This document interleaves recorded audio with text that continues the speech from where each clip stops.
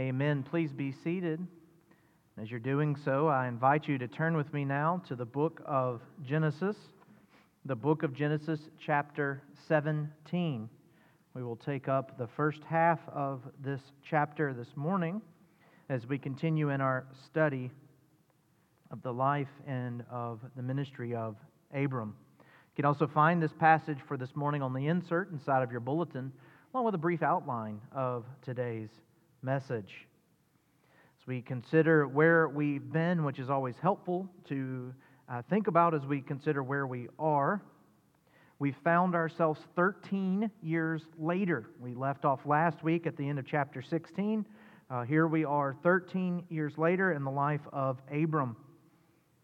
He had recently conceived a child with Hagar, a slave woman who Sarai gave to him to be a wife.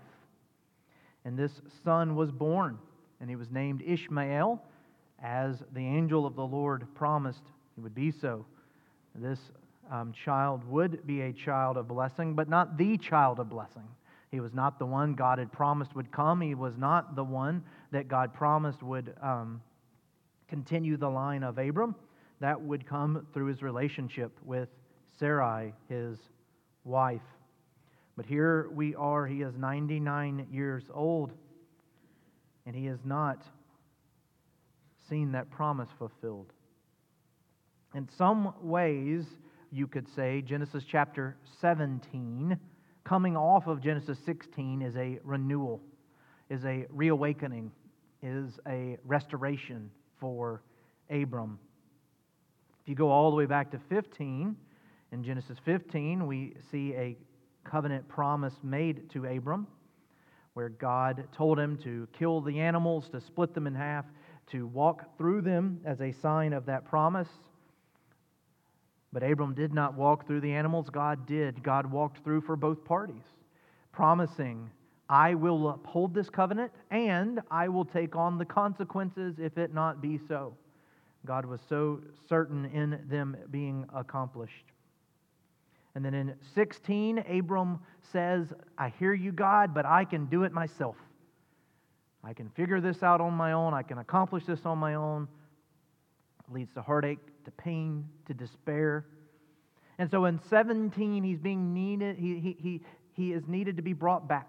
He is needed to be reminded of who he serves and who his God is and who it is that has promised these things to him.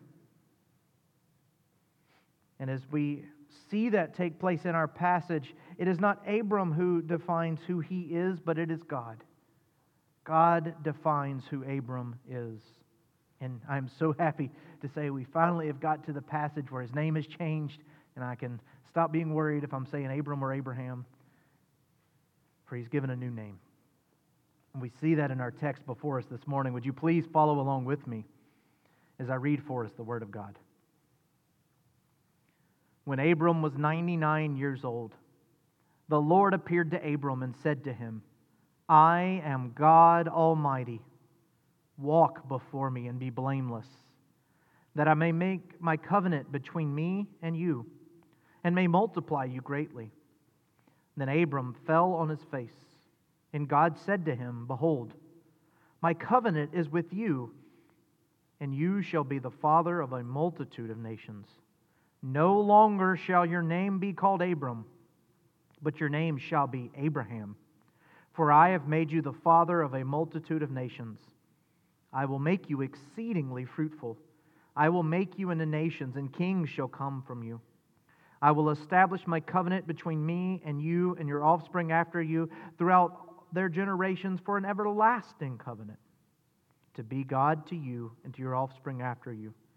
I will give to you and to your offspring after you the land of your sojourning, all the land of Canaan, for an everlasting possession, and I will be their God.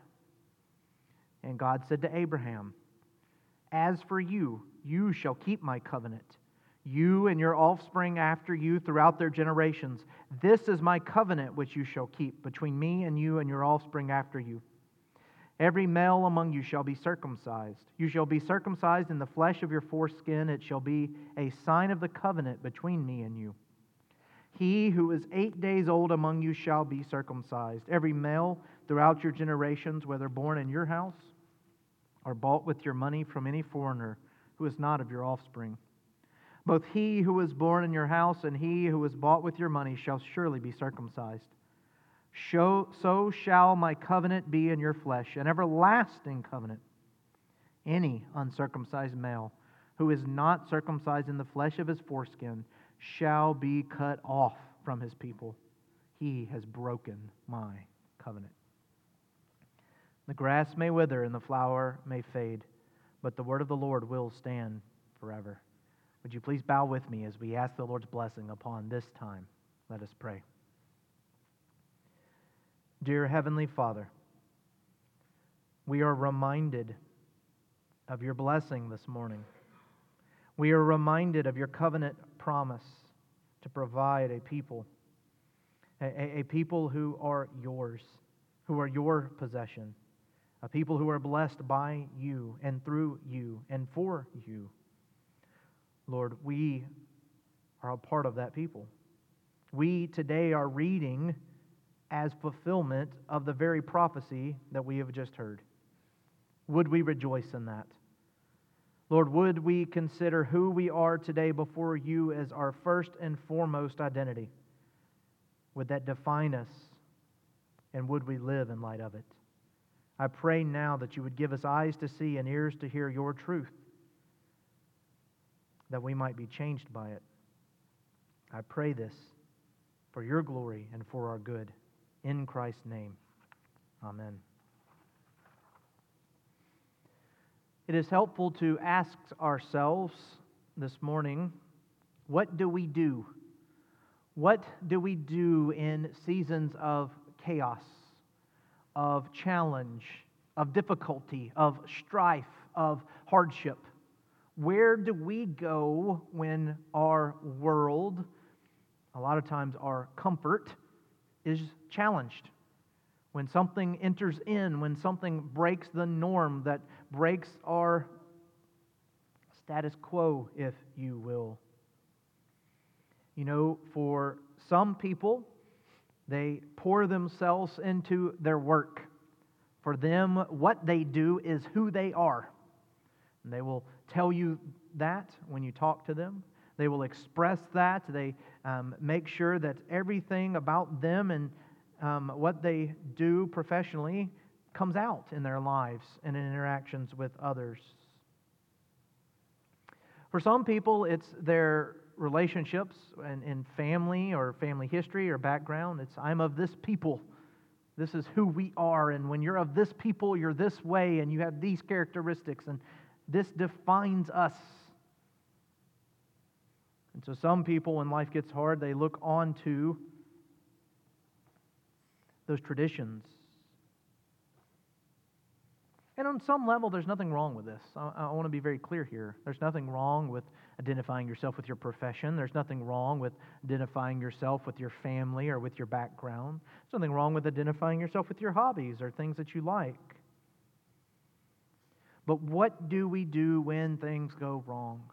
What do you do as that professional athlete when you have a season-ending injury and you've built your life around playing a sport and then all of a sudden that's taken from you? What do you do when crisis hits and that family identity is fractured, is shaken? What do you do when that hobby is taken from you, that ability to do this or do that is gone? What do you do when chaos enters into your life? My hope is you do as Abram did. You turn to the Lord. My hope is that you see, while those things can be good, your ultimate identity, your ultimate source of help, your ultimate source of hope, of comfort, of surety must be in the Lord. For everything else that we could place our hope or trust in can be taken, can fade, can fail us. Think about our scene this morning. Abram is in a state of spiritual unrest. He's coming off a major failure. He's lived with that failure for 13 years. He looks at this son, Ishmael, a son that he loves. And he's reminded that this isn't the son that God promised, and he has no other. Year after year, he continues to remain not to be able to have a child with Sarai. He looks at this son, he raises this child as his own. He needs to be reminded of who God is and what God has promised. And that's what the Lord does for him here. The Lord brings about restoration of Abram, and he does this through a covenant. And in chapter 15, we talked about covenant, but it was more in the informal sense. Here we get to the legal covenant making, the covenant ritual, and all the parts and pieces of it.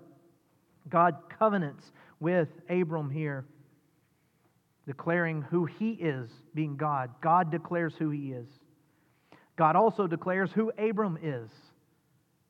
And God seals that with the sign of the covenant.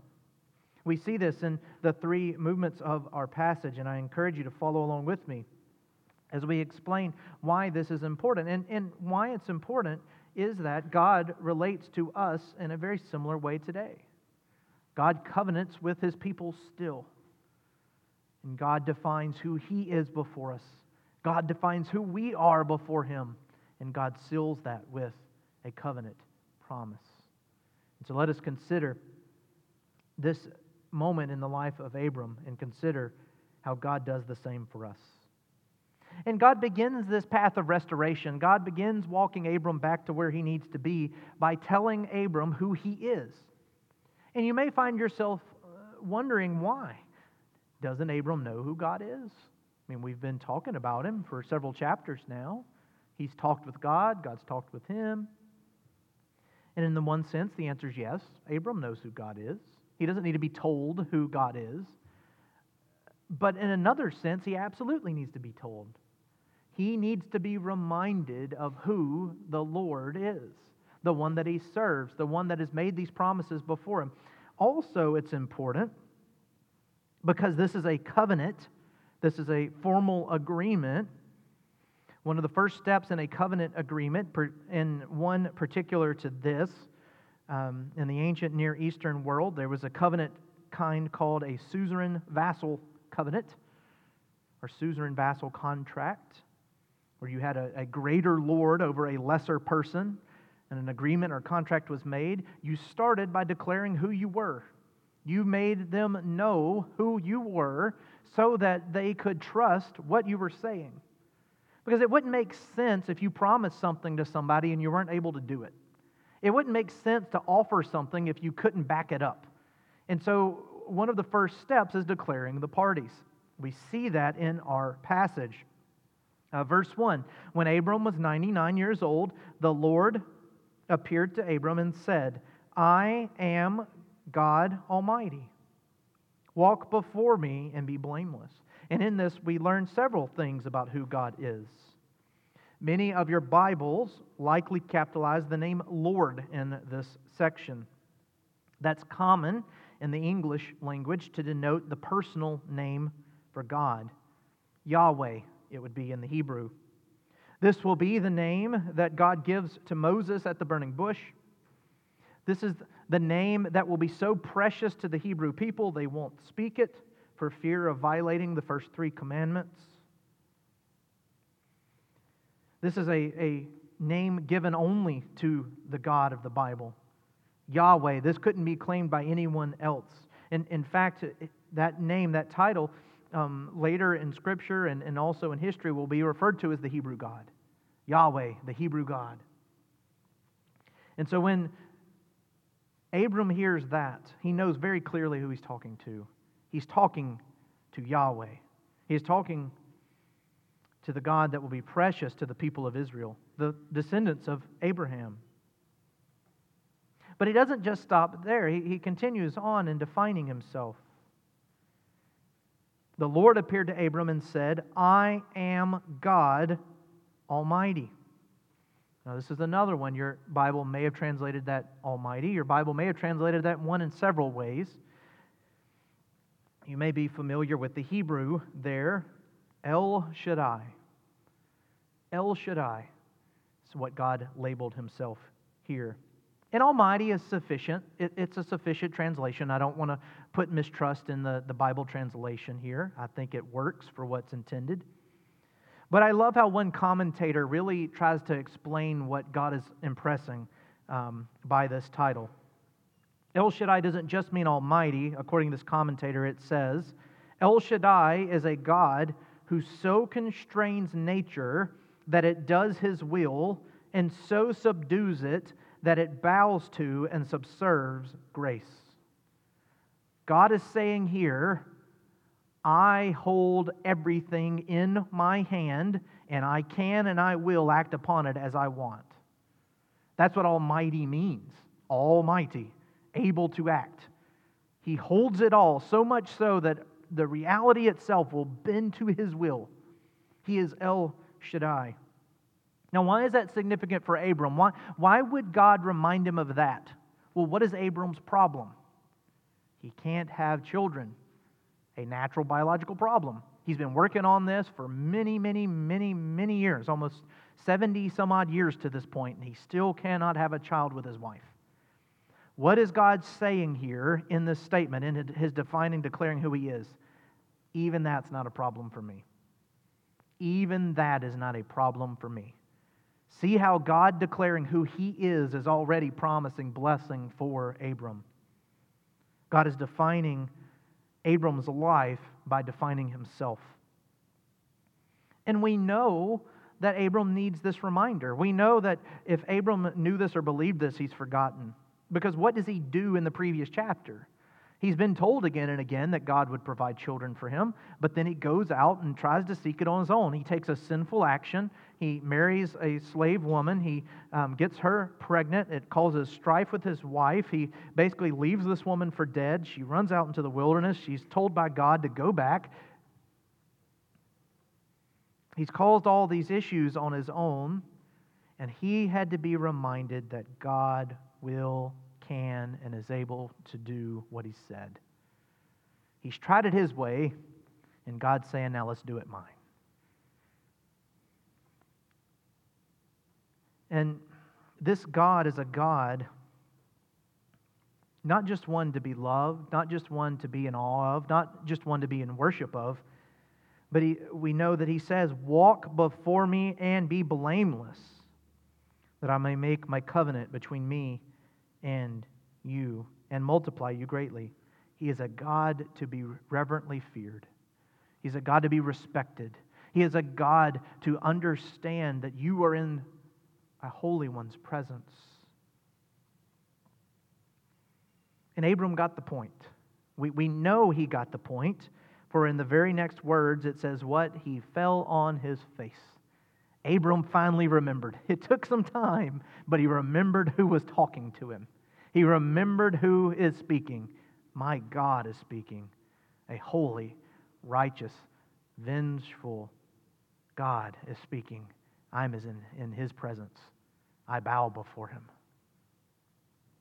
And before we move on to the latter parts of this covenant, let me just remind us this morning, this is the appropriate response to us meeting with God.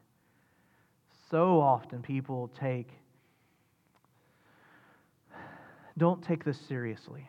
We don't fully weigh what it means to be in the presence of our God.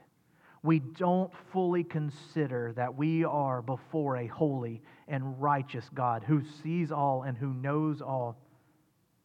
We talked about it in Sunday school, in our Sunday school class in marriage, as we're weighing our sin versus our spouse's sin in a conflict. And the author has a point in there. It said, would it change how you address that situation to realize God sees everything? And while you may be judging from your perspective, He's judging from His also. Wouldn't that change how you weighed the sin, your grievance against their grievance, when you realize it's also being measured yours against God's? That's how we must respond to God. We must reverently fear Him.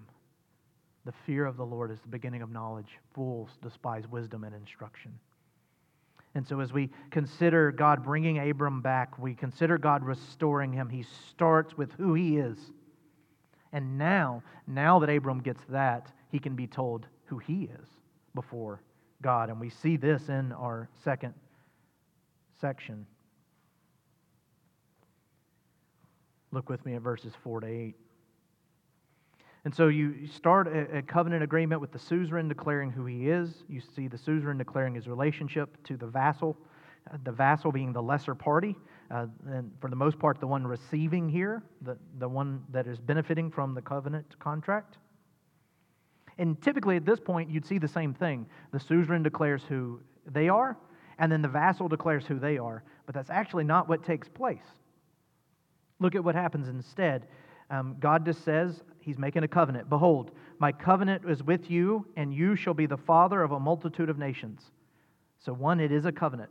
We're being clear here. And two, what's being promised is you will father a multitude of nations. This is what you are getting. This is kind of the title of this covenant. Father of a multitude of nations. But Abram doesn't define his own self. Abram does not declare who he is. God does. Catch that here. Abram, the lesser party, doesn't even get to define himself. God defines him for him. And this is important. No longer shall your name be called Abram, but you shall be called Abraham, for I have made you the father of a multitude of nations. Now let's think about this for a moment.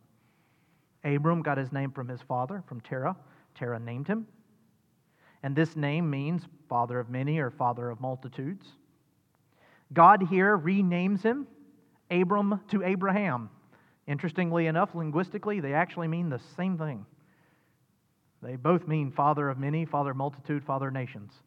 And so in a technical sense, there's not much changed in adding Ham to the end of his name. But what is significant?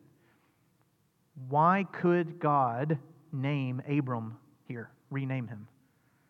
Because he belonged to him. Just like Adam in the garden. God said, go and name the animals. And so he did. Why? Because they belonged to God. And God, in his authority, said, these are mine. Do this for me. Here, now Abraham belongs to who? God. And so God declares who he is and who he will be. And so while it's actually being said the same thing, Terah names him Abram, saying that you will be a father of many, hoping that it'll be true. God now says, you are Abraham. And note the tense shift here. Remember what was promised, what Abram wanted. He wanted to be a father of multitudes of nations. God says, your name shall be Abraham, for I have made you father of a multitude of nations. It's already accomplished. It's done. It will be so. Not I hope so, not I think so, not maybe. I have done it. And so when God says your name is Abraham, He's saying your name is Abraham because this is what will happen. That's remarkable. I don't even know if Abraham fully appreciated what was happening there.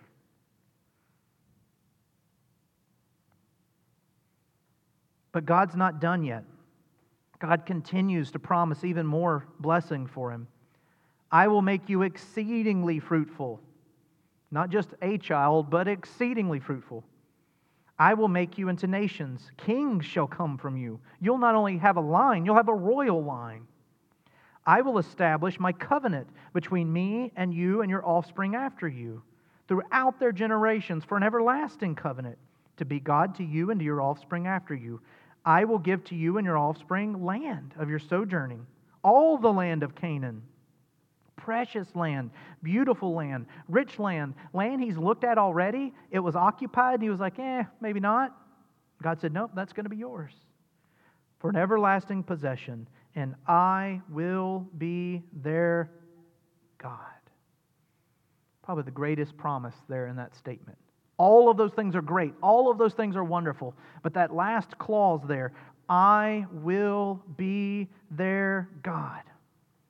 You have to ask yourself anytime, and those of you that are into business, you do this a lot, is this a good deal? Am I getting a fair trade here? Is it worth it? And if we were in his shoes, how would we answer? Well, I hope you would answer absolutely.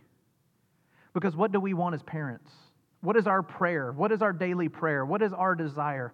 That our children will walk with the Lord. Isn't that what we want more than anything else? That they would know and trust and rest in the Lord? And what is God saying here? For in eternity, you will have descendants who walk with the Lord. Abram, you better agree. You better agree right now, because it doesn't get better than that. You're going to have children. That's great. They're going to be kings. That's great. They're going to have a possession. That's great. But more than all of that, they will know their God and will walk with Him. That's beautiful. That's beautiful.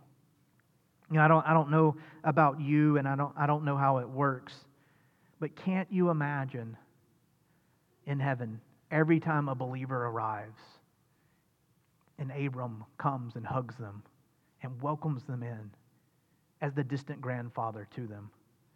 We believe that we who are in Christ are part of this promise.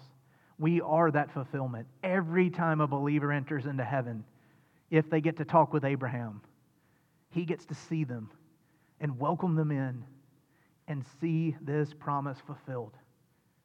God still to this day, well over 2,000 years later, still going, remember? I told you so. Remember? I told you so. Remember? I told you so. Over and over and over again. See how when God defines and declares who He is, it radically changes our lives? See how when we fully understand who God is, we can truly be who we are and who we're called to be? It changed Abraham. It radically changed Abraham. And it does so for us today as well. It continues to do so for us. When we understand our God and we submit ourselves to Him, our life has changed. For now and forevermore. And this is not just a promise made with words.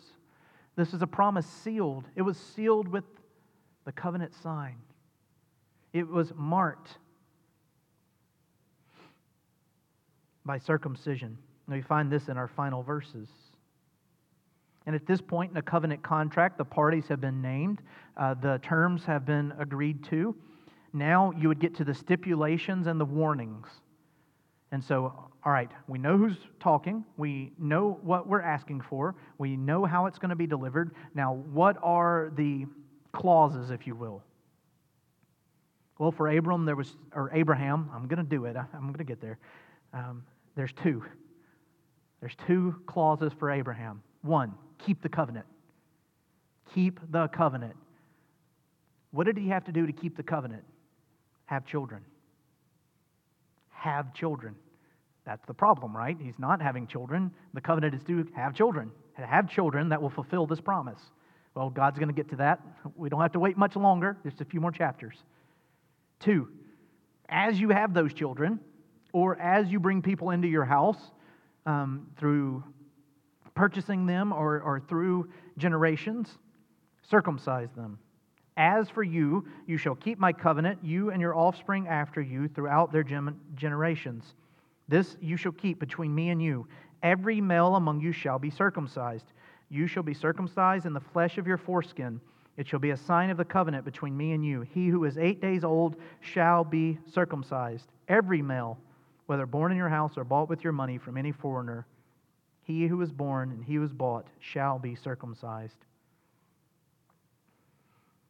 Circumcise the men, the males. This would mark God's covenant and would signify that they were of Abraham. It would remind them of this promise and set them apart. Now, one thing we have to understand here, Israel was not the only group of people being circumcised. Other nations did this. But they did so for cultural reasons. They did so for their own desires. God said, do this because I have said so. God said, do this because it marks you as mine. It sets you apart. And I've wrestled with how to bring this up, and I certainly don't want to be crass. But as we'll see as we continue in this chapter, why do you think God uses this? Why is this the mark of His people? What has Abraham done to this point constantly, consistently? He has doubted God could fulfill it. He has doubted that God could do what He says He's going to do. And again, pardon me, but just hear me out. God, therefore, carves into the tool that Abraham will need to fulfill this promise, so that every time that tool is used, he will be reminded that God is a God who keeps His promise. Think about that. Not too much, but think about that. God is making sure you're not left wondering, I did this. Not you. You tried for 99 years on your own. I did this. And you will remember it from now forevermore. And you won't forget it. That's how far God's willing to go to make sure His promise is kept. That is how far God is willing to go to make sure Abraham doesn't forget it. And actually, in a sense of what I'd call divine comedy. So much so, this is so important, this is so significant that God throws in a warning. Any uncircumcised men among you, any uncircumcised males, whether they're of your house or bought by your money, they will be cut off, cast away, separated from the people of God. They will be shunned from the house. They have broken my covenant. God commands obedience. God's people would be set apart. They were told not to act like the nations around them. They were not to worship the false gods of the other countries.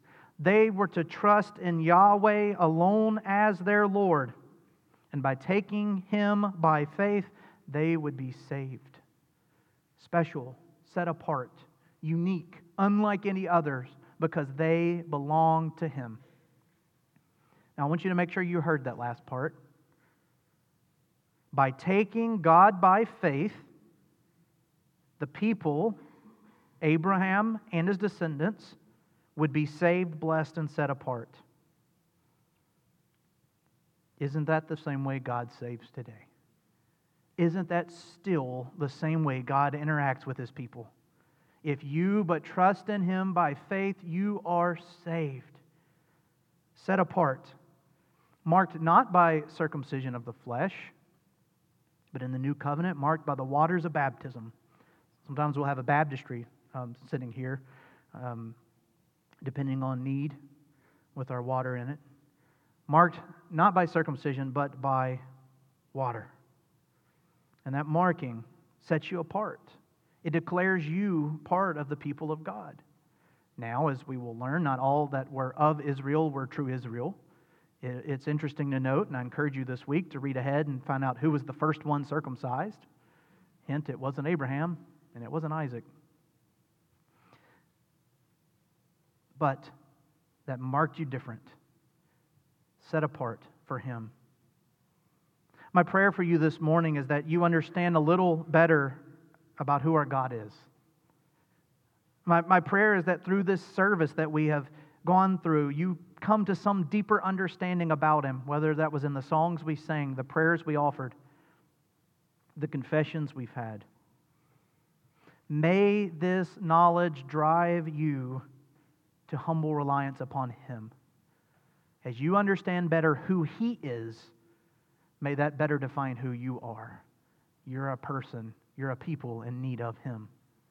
And as that is done, may you remember the promises that we have before us in the covenants.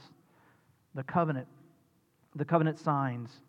In the New Testament, our signs are baptism and the Lord's Supper. In just a moment, we will observe that sacrament. And as it's done, remember what's taken place for you. Remember what God has done for you. And as you think about your own life, as you think about your struggles, your difficulties, your challenges, I pray for you, dear believer, that you don't define yourself by anything other than I belong to the Lord. I am His. I belong to Christ. Because that is enough. And if you are in Christ, there's no more precious designation that you can have other than I am a child of God. Let us pray. Dear Heavenly Father, we thank you for the life of Abraham. We thank you that he gives us an honest depiction of how we are. We have moments, seasons, times of faith, great faith. Faith enough to take a small number within our household and take on mighty armies, warring nations, to rescue a family member. And at the same time, we are also so capable of trusting in ourselves, our own ability to provide that which we want, which we desire. And all it does is drive us back to you. Lord, would we understand all the more who you are this day? By understanding who you are, would we better understand who we are and who we are in relation to you? And Father, if there be anyone here that does not know you, would the weight of that fall upon them heavy this hour? Lord, would they be convicted and compelled to turn to you this day, Lord, that they too might be numbered amongst the children of God, children who fulfill this promise, who fulfill this blessing,